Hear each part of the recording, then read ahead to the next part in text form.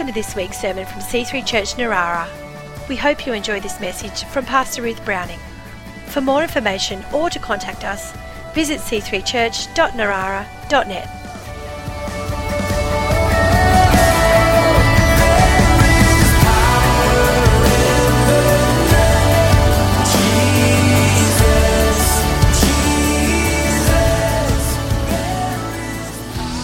Praise the Lord. Thank you, God, so much for your word. Thank you for bringing the wonderful Christopher Brown back to us. Thank you for this church, Lord God. Thank you for all your blessings. We are so blessed. We love you. And we thank you, Lord God, that you are teaching us your ways this morning. We have open hearts. In Jesus' name, amen. God bless you, everyone. Have a seat. Get nice and comfy. Bless the Lord. So, good to see you all. Sort of. You're a bit fuzzy at the moment, but you'll be clearer soon. We are looking at the names of Jesus, which is fantastic. Leading up to Christmas, the most wonderful person who ever walked on this earth. And through these names and titles, he reveals something of his character. And we want to know him more because he's just beautiful. Jesus. He's amazing. You'll never love anyone the way you can love him. No one will ever love you the way he loves you. He is amazing. We need to know him personally. Just before I get into what I'm going to talk about this morning, do you know the name Jesus? It's the Greek version of the name Joshua. It's exactly the same name. It's just Greek, Hebrew, two languages. So Jesus and Joshua, same name. And do you know that name is actually God's name? So Jesus and God have the same name. Because the name Joshua is Yeshua, and it comes from Yahweh saves. So it's Yahweh saves. So Jesus' name is Yahweh or Jehovah or, however, we don't know how to pronounce that name. It's Yahweh. It's what God said, I am the Saviour. So Jesus' name is Yahweh Saviour. God calls himself, my name is Yahweh. So it's kind of cool. They have the same name. But one of the names of Jesus that we'll be looking at today, in John 6, Jesus said, John 3, I think it's 6 actually, 35, written the wrong one, says, I am the bread of life. He who comes to me shall never hunger, and he who believes in me shall never thirst. So there we have one of Jesus' great names, the bread of life. So just a little background. Jesus had a great multitude following him, and he'd been teaching them, and after he taught them, they were hungry. Now, a lot of ministers like to go home and get fed at that point. Not Jesus. Jesus says, well, let's just feed them all, shall we? So he's just taught. He's probably tired, but he's always giving. So he says, let's feed them as well. And so then we see this fantastic miracle of feeding 5,000 men, along with the women and children. And I like the little detail there that he says, and make sure they gather up. After feeding all of these people with the 5 loaves and the 5 fishes of the little boy, he said, gather up the leftovers. So there was no waste. I love that detail because Jesus could have just made more. But he's like, no, let's not waste what we've got, which is a good little lesson on not wasting things in our homes and keeping them tidy. So nothing lost, nothing wasted. And the people were really obviously impressed and excited. And then they wanted to make him a king. He says, right, let's make him the king. And he just, no. He avoided them. They tried to follow him, but he tricked them because he walked on the water that night. So they were like, where'd he go? He was on this side of the lake. And he's like, all of a sudden he's on the other side because he's clever. So there's so many stories in here. But just to follow the thread, they then found him again and started to talk to him about the bread. And that is the moment when he said, I am the bread of life. So they'd just eaten bread and they were like, we love bread. Here's the bread. Yummy bread. Sorry, making a bit of a mess there, but we love bread. And Jesus said, I am the bread. So, number 1, we need spiritual food. We need bread, don't we? I love bread. Who loves bread? Lovely fresh white bread, yeah, with really good Danish butter, Vegemite. Yes. That is it. That's the ultimate. That's my treat. Just the fresh bread, butter. I like all kinds of bread. I like multigrain, healthy bread, sourdough. Frosty's the sourdough king. Toast. Chris is the toast man, and he loves his toast, and he makes toast at night, and then the dog's here, and he's got the dogs into making toast. So as soon as he pops the toaster down, they both run around like, can we have some toast? So the dogs love bread as well. Bread is your basic staple food, and it was certainly then. You can survive on bread and water. So it was the basic sustenance. It's also healthy, and it's delicious. Now, if you don't like bread, I imagine if Jesus had been born in China, he probably would have said, I'm the rice of life, because that was the basic staple then, and that's delicious for them. I think the other thing he might have said for my beloved husband is, I am the cereal of life. So if bread is not your basic food, what is? Because that's what he's saying. He's saying, I'm the basic food that you need, and healthy and delicious. And by the way, bread is very healthy. Can we just put that out there? Can I just say that, some people, we get all modern and we can't eat bread or gluten or different things. And I know some people genuinely can't, but bread is very good for you, because otherwise Jesus wouldn't have said, I'm the bread of life, would he? He's not, Same with salt. Salt is good for you, just not too much. It's very simple. So we need food. We need to eat. We get hungry. Our bodies need food. We know that, obviously. We all have that experience of feeling really hungry, hopefully not too hungry. But our spirit needs food. And obviously Jesus is speaking about that spiritual bread that we need. Without Jesus, without eating that spiritual food, we are starving to death. People out there who don't have Jesus are literally starving to death. They are starving to death. Their spirit is starving, and they don't even know it. That's a very dangerous place to be. That is a very dangerous thing, to be starving to death and not to know it. Apparently you get to a certain point in physical starvation where you can't eat. You don't want to eat. You've lost your appetite because you're so sick. And that's what's happening out there in the world. People are starving to death, starving for righteousness, starving for meaning, starving for peace, starving for intimacy, and ultimately starving for God. And what they're trying to do is to fill that hunger with distraction rather than redemption. That's what they're trying to do, and we know that. We know that people try to fill the hunger with whatever: pleasure, work, music, food, alcohol, media, addiction, sport, fun, money, false religions, a partner, all these things. They're trying to fill it up, but it won't work, because Jesus is the bread of life. He is the basic food that we need. And without him, we are starving and we will die. That's why we need Jesus. And those things ultimately, they distract for a while. In fact, for some people seem to be distracted for most of their lives.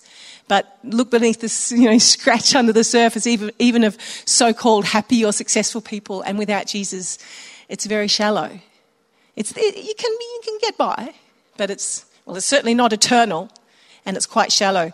Reading about poor old Matthew Perry recently, who I read one of his accounts of how he hit the fame and the fortune. He's a young actor trying to get there, and they made it. He made it. He got onto Friends. It was a hit. The money started rolling in, and he said, and this bit I read, he said, for 6 months, I thought, I've made it. I'm here. He's good looking. He's got the world in front of him. He's rich, famous. It's all happening. And he said, for 6 months, I had a ball. I was just like, whoa, I've made it. 6 months. 6 months. And then the emptiness came back.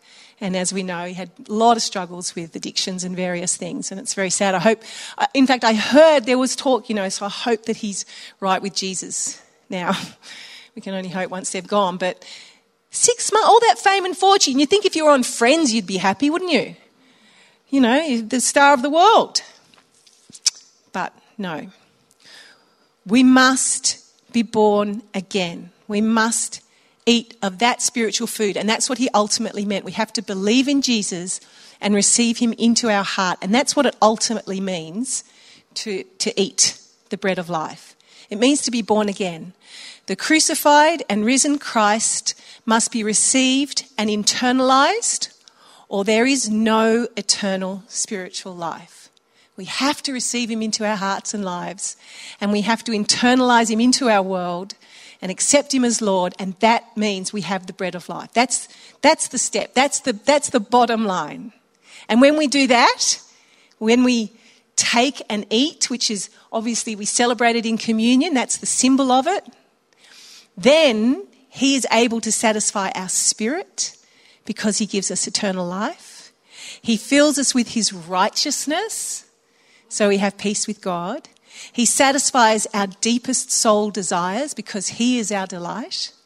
He satisfies our need for intimacy because he is the love of our life.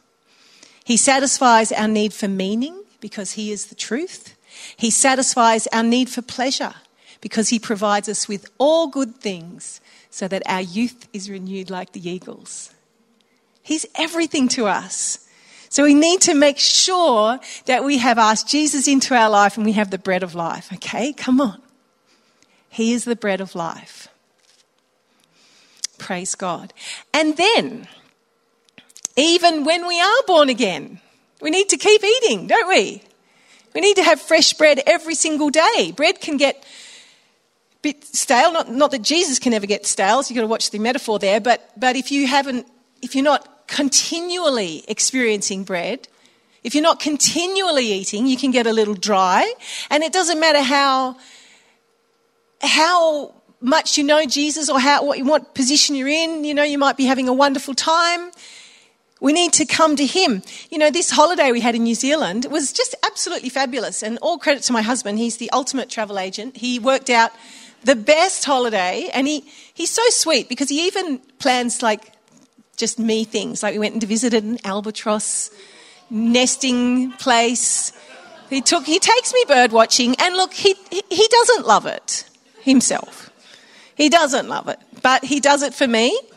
So yes, I know, he's amazing. So, but despite the fact that we're having a near perfect holiday and so lovely and beautiful things to see in New Zealand, it's amazing, but it's not enough. So, that's why they all come to Australia, right? Like, bye New Zealand. No. I'm glad, certainly Caleb and Linda, I'm glad any other New Zealanders here. I'm glad you're here. But, No, there were times because even though I was having this wonderful holiday, I need Jesus. And sometimes I just felt really restless and almost, to be honest, kind of lonely. Has anyone ever had that? You're on holidays and you think, I'm having the time of my life, but I feel weirdly down. I felt that sometimes. My soul was restless. And I realised that a lot of the things that I fill my life up were gone. You know, I didn't have my children. I didn't have my grandchildren. I didn't have you lot. I didn't have someone to just have a yak on the phone to. I wasn't watching any TV because New Zealand TV, you don't watch it. And I did have a little look. I had a look. Yeah, sheep and All Blacks. That was it. That's all I could find on TV. I was like, okay. All Blacks were everywhere. So that's good. But, it's just random things. I was in the middle of watching The Block when we went over there. And you just don't realise how much you rely on. It's harmless entertainment, whatever. It's a bit more dramatic than I had expected it to be, actually, rather than just building houses. But you just sort of, at night I watch The Block and then I chat about The Block to whoever's watching The Block and then we do this. And just these little soul things, they can fill us up and distract us.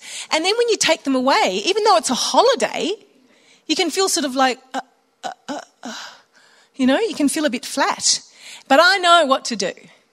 And so I want to encourage you. I knew Jesus said, anyone who comes to me and eats, he says, I'm the bread of life. He who comes to me shall never hunger. So it's not good enough to just look at the bread. This is not satisfying you that much, is it? It's not good enough to know I ate bread a couple of weeks ago. It's not good enough to even be near the bread. There comes a point, and I won't do it because I'll ruin the loaf, and I'll give whoever, I could just take a big bite out, but I'll give this to someone if they want it after I've finished with it. No, that's not enough. You've got to come. You've got to eat it. You've got to partake. So I knew that that's what I needed. So Chris and I have got it all planned these days, when we go on holidays. He would go off on a long hike, longer than I like to do. So he'd go to the top of the mountain, I'd go sort of near the bottom. No, I did climb a couple of mountains, but not that many. But I'd find a lovely field out near Mount Cook, and then I'd come to Jesus and I'd pray. It's very simple. You've got to pray and be close and come and eat.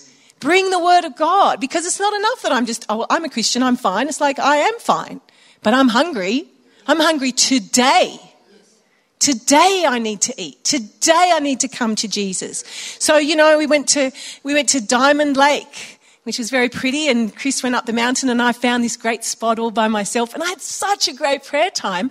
And after that, I don't feel hungry. When I come to him and I really press in and I had plenty of time and I proclaim the word of God over my life, and then I come away and I'm happy again. The holiday's good. But when I don't come to Jesus, it doesn't matter where I am. I can get restless, miserable, empty, hungry. One stage I did this one morning at Dunedin. I went for a prayer walk. And I'm walking along the beach, praying away, and there's some random guy sitting up there playing the guitar on the beach. So he's probably a bit like of a hippie, because who plays a guitar on the freezing cold Dunedin beach? Like, seriously. And everyone's walking on the beach in their puffer jackets because we're like 2,000 k's away from Antarctic, so you can feel that. Anyway, I know that because they had a sign that said 2,000. And the Lord said, go and witness to him. And I'm like, I really don't want to, Lord. Like, how you struggle sometimes? Like, I really don't want to. Like, it's just so awkward sometimes. And so I made a little deal with the Lord, which you probably shouldn't do. But anyway, I said, I'll just keep praying, God, because I really need to pray. And if he's still there when I come back, then I will. So I walked up the beach a long way, and I walked back, and there he was. And I'm like, all right. So I have to obey the Lord. So I was on the edge and he was up the top, so I had to sort of start to aim towards him, and I'm getting closer and closer, and he's just playing away like, I think she's coming towards me, and I'm like, yes, I am. So anyway, I sat down and said, hey, hi, you're playing the guitar on the beach. She's like, yeah. I said, that's great. What are you playing? And so I just started to chat, and he loved it. He was from Holland.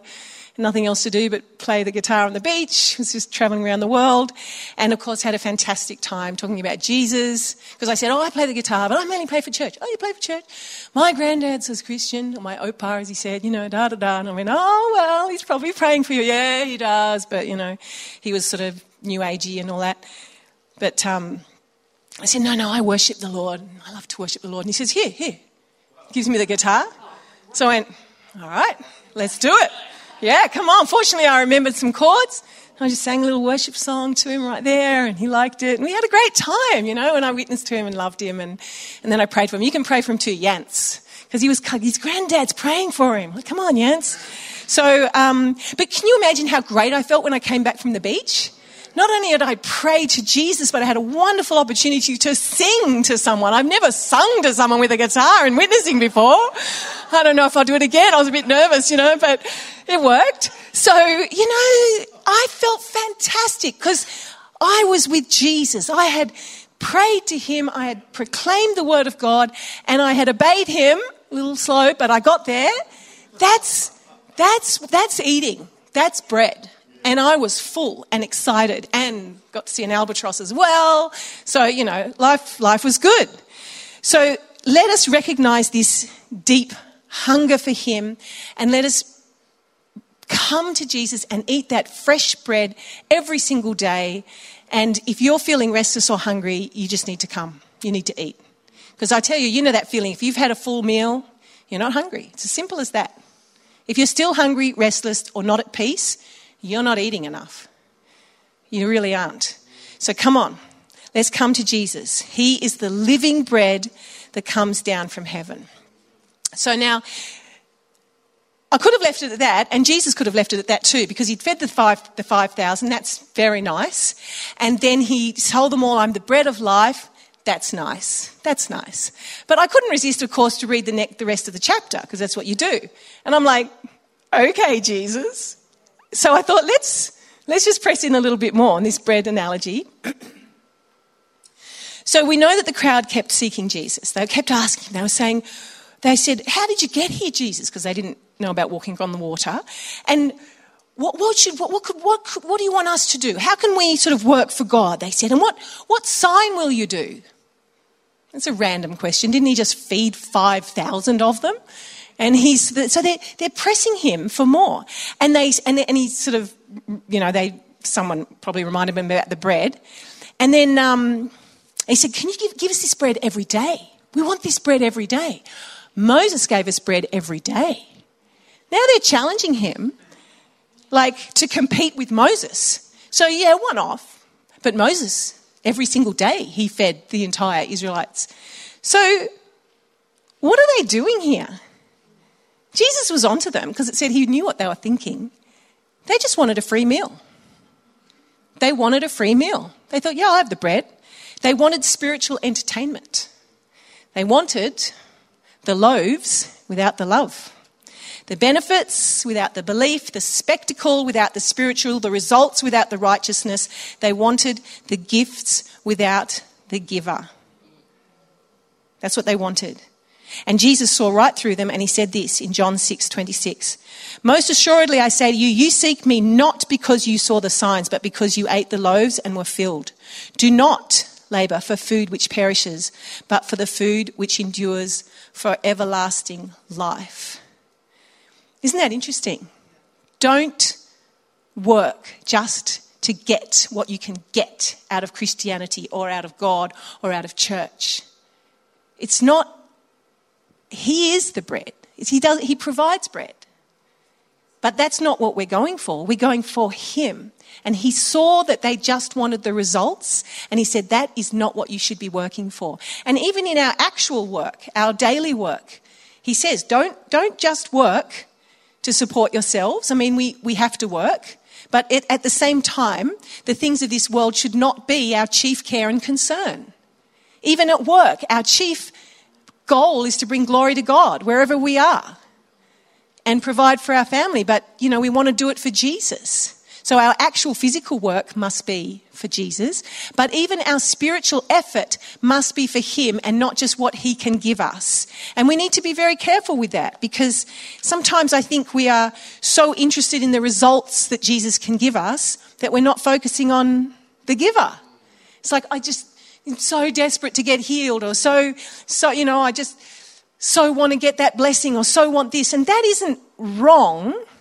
But it is wrong if that becomes our focus. And that's what Jesus was trying to show them, that they didn't have a problem believing that he could do a miracle. They just saw it.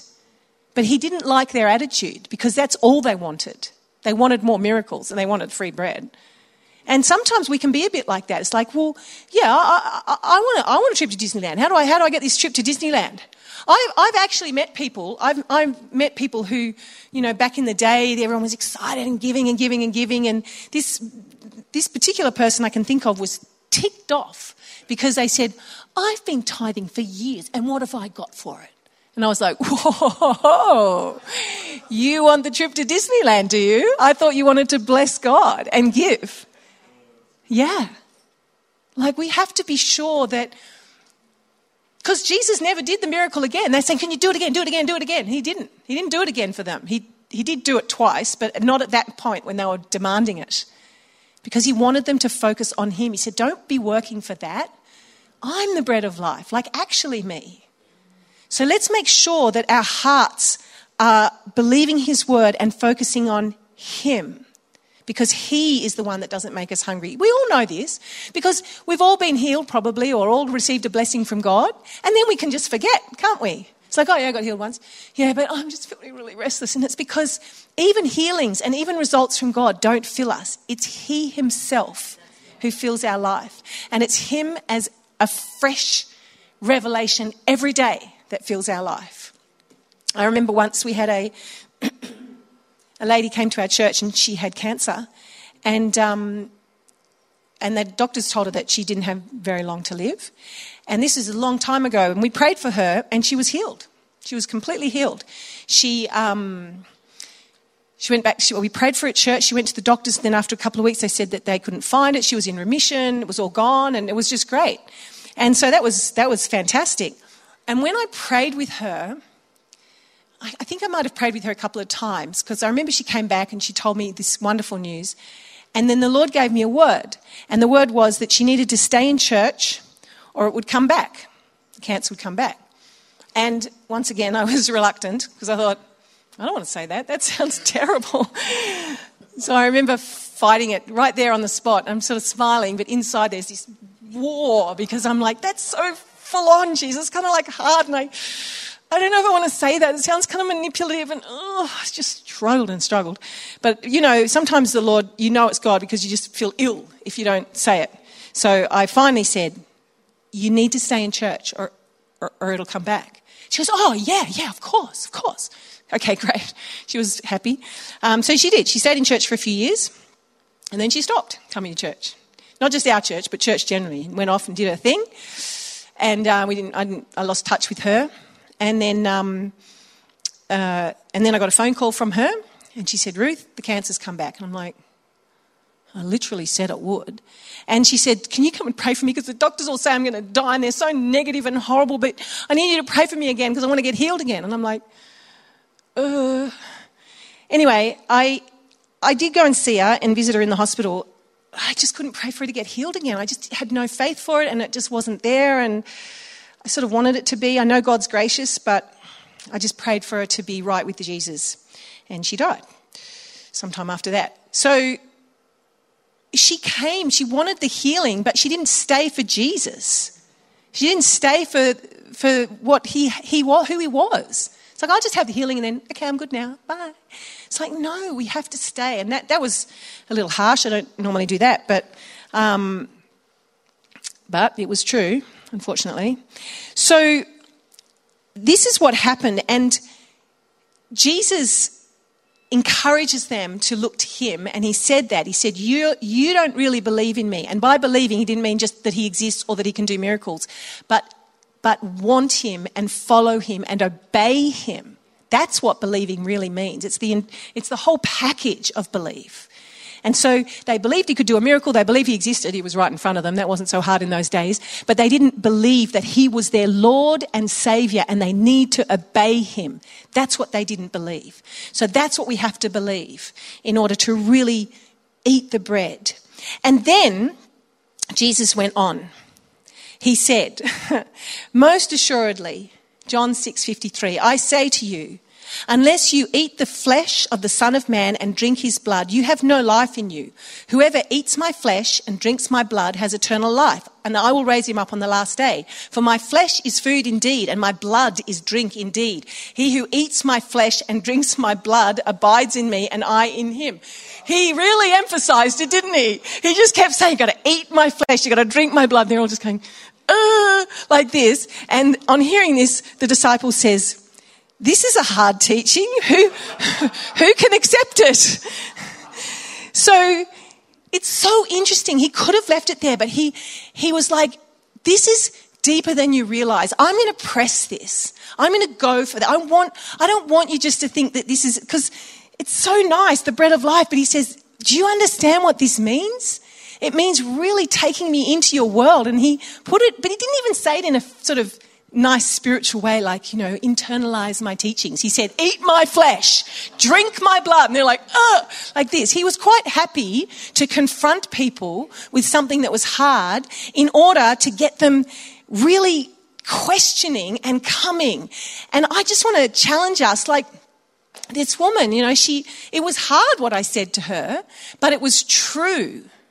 Jesus does sometimes say hard things to us, but he says hard things to us because he wants to bless us, because he wants us to press in. Not because he wants us to draw away, but because he wants us to go, what? What does that mean? And press in and discover more and eat more, not less. And unfortunately, it says that from this time, many of his disciples turned back and no longer followed him. It also says they complained. It says they complained and murmured about this teaching. And we are going to have times in our life and in this church when it's hard, that what we hear is hard or what someone says to us is hard. And Jesus usually these days uses other people, whether it's your husband or your wife or your friend or your boss or your pastor or whoever, to say things that sometimes are a bit hard. But it's good for us because he wants us to press in. He wants us to, really go deeper in him. And we need sometimes to handle the hard stuff, because if we don't handle the hard stuff, we won't ever have that ultimate health food, if you like, which is Jesus. We won't ever go into that deeper realm.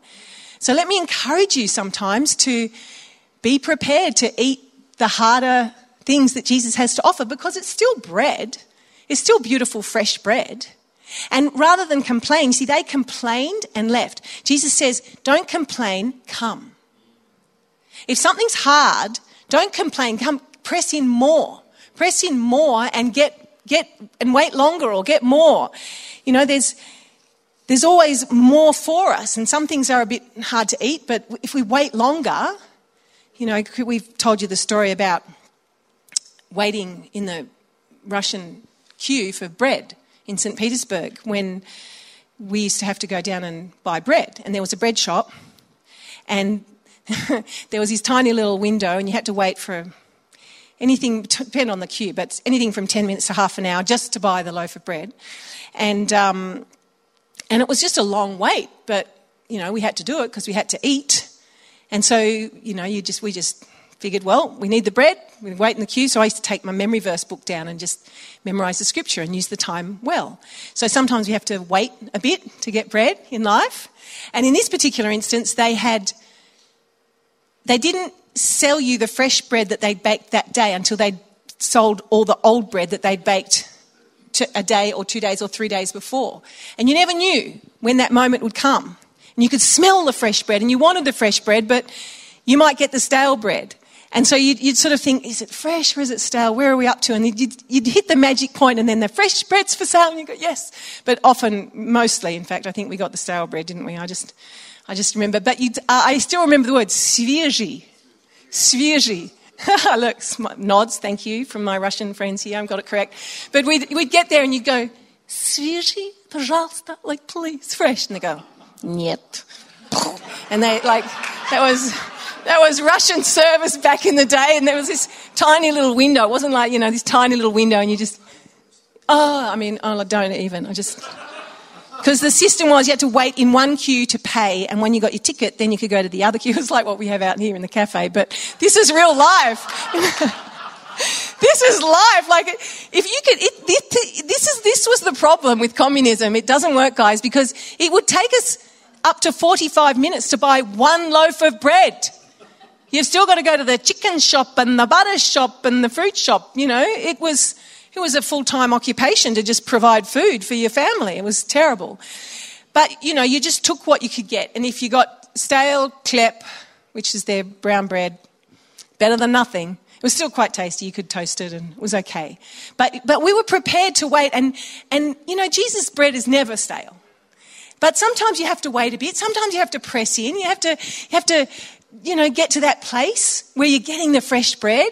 Let's make sure we do. And sometimes it's a bit harder than what we had expected. Maybe you're getting the brown, crusty loaf, I thought I'd get the nice soft white bread, but, if someone buys you the wrong loaf, you've got the really, the really chewy ones. Whatever. It's still bread. It's still good. And believe me, Jesus is always good. So let's not complain, because they did complain. They complained right after he'd done all these miracles. It said they complained, they murmured, just as they complained back when Moses did give them the manna. They complained then too. Oh, manna again, fresh bread from heaven, like miraculous bread from heaven. Not enough. There's always something to complain about. If you've got a complaining attitude, you can complain. You can find something. Even in this fabulous life that we have, and this fabulous church, and these fabulous families we have, there's always something. So let's not complain. Let's press in. Let's come to him and eat, and we'll be satisfied. And even those issues that are often genuine issues, instead of complaining, we can have faith and we can see what God can do, because that's what he does. And that's what Jesus said to the 12. When the others left, Jesus said to the 12, and this is John 6:67. He said to the 12, do you also want to go away? And Simon Peter said, Lord, to whom shall we go? You have the words of eternal life. Also, we have come to believe and know that you are Christ, the Son of the living God. So let us take those words to our heart. Where are we going to go? Where are you going to go? If you're not going to stay with Jesus and stay in church, where are you going to go? You're going to go out there and get distracted by the world? There's nothing out there. Let us stay with him. Let us eat. Let us be satisfied. Let us sometimes be challenged. And let's be blessed. Amen.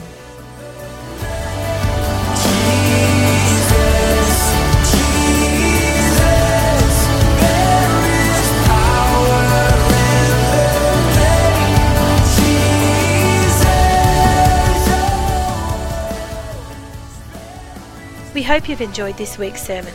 For more information or to contact us, visit c3church.narara.net.